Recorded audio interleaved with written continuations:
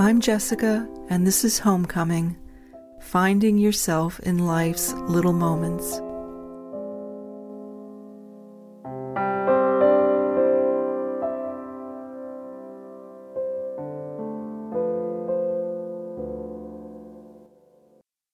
Episode 7, The First Forest.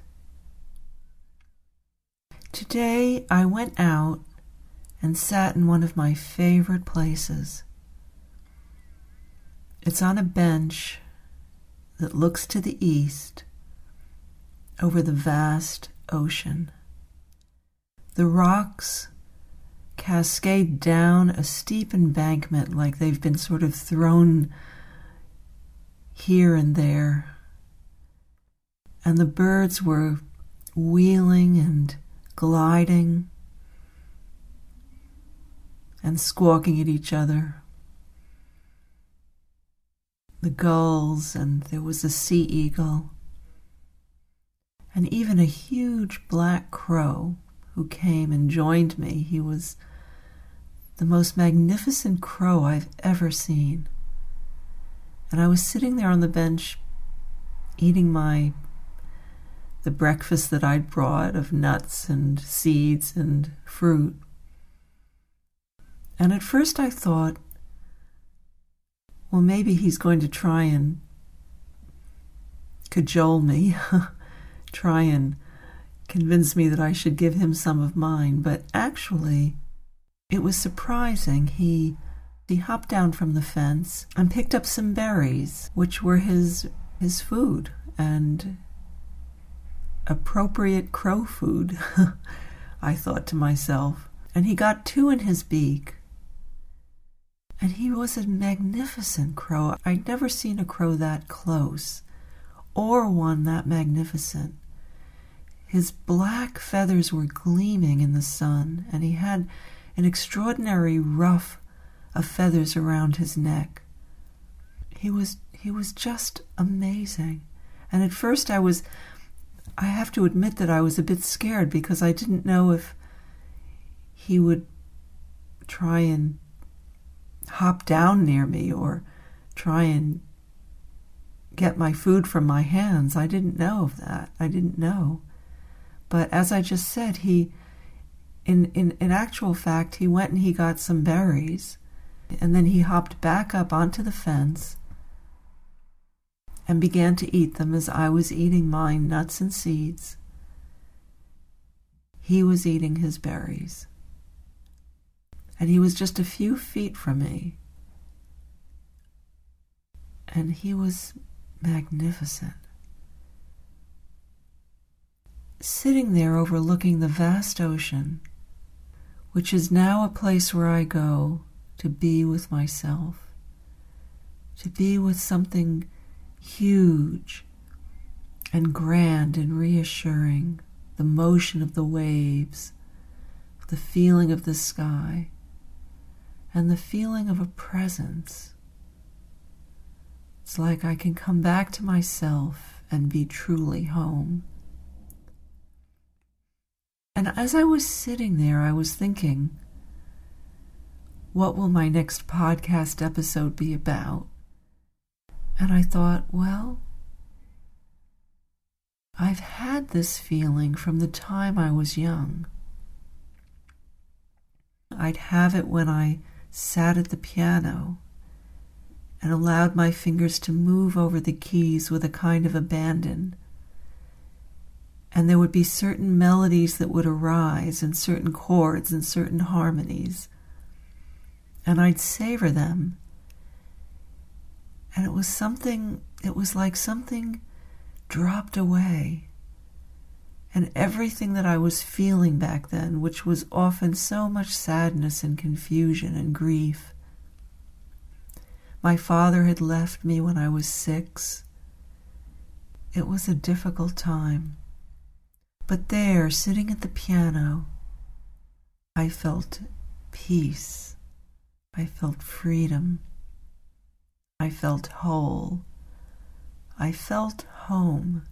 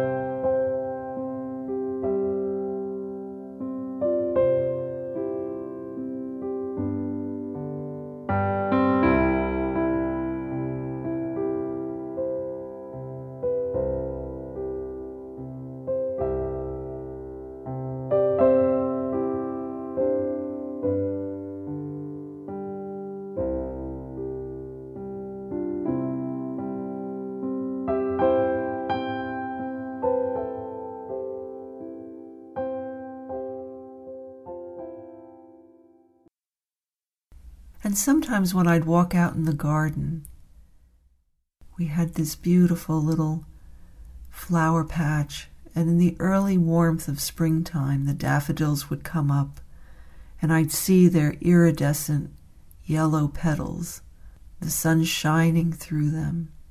And I'd have that feeling then too. And there was a magnificent oak tree overhanging the house. And as I looked up to its branches, it was like its branches were stretching out to reach me. And again, I'd have this feeling of wholeness, of peace, like everything was okay. And sometimes I'd walk out in the backyard, and in my especially sad times, I often walked out in the evening, and I'd look up to the poplar trees arcing towards the sky. And that feeling would come again to me. And I didn't know really what to call it. It was almost like a sense of, like a mist around me, but of the finest sort. Hard to describe it. Now, no one in my family ever talked about God. I'd never been to church, but for some reason, I had a sense of something that I began to call God. And that sense was what I'm trying to describe to you here.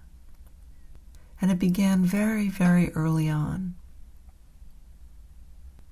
When I was 9, I got a little diary as a present, and it had green and red peony flowers on the cover and a little brass clasp. And in that diary, I could totally be myself. It was my diary, mine alone, and I hid it each evening so no one could read it. And one day in my diary, I wrote a poem. And that poem was called The First Forest. And this is how it went. In this forest where peace was dedicated, and God came down to christen the newborn star, it still lies here, that place that God marked with his compassionate beauty and his love. So come if you may, and bring with you love, so the peace that God left always shall stay.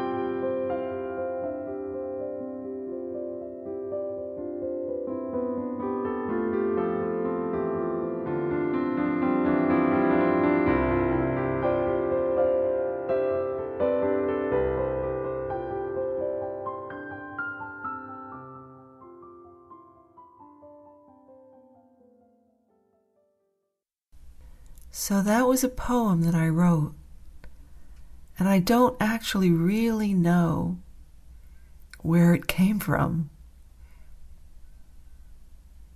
I really don't know how it occurred to me to write about this first forest. But I think that first forest was that feeling of sort of presence, of a kind of misty, beautiful feeling that was there around me, that I could feel but couldn't touch, that reassured me in those beautiful moments when I was at the piano or in the garden looking at the daffodils, or gazing up to the poplars, or taking a whiff of the beautiful evening air in the autumn, or in the springtime, or on a summer night.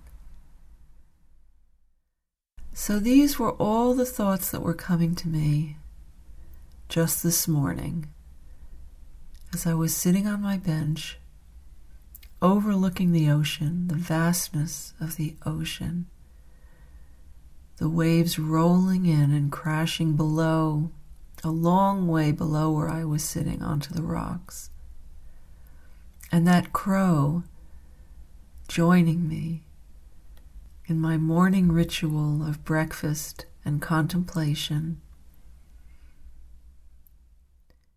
And that feeling was there, that same feeling that I had when I was 8 or 9. That feeling that inspired me to write The First Forest, to contemplate a place that was absolutely pure, but here on earth, where God came down to christen this newborn star. And that place still lies here.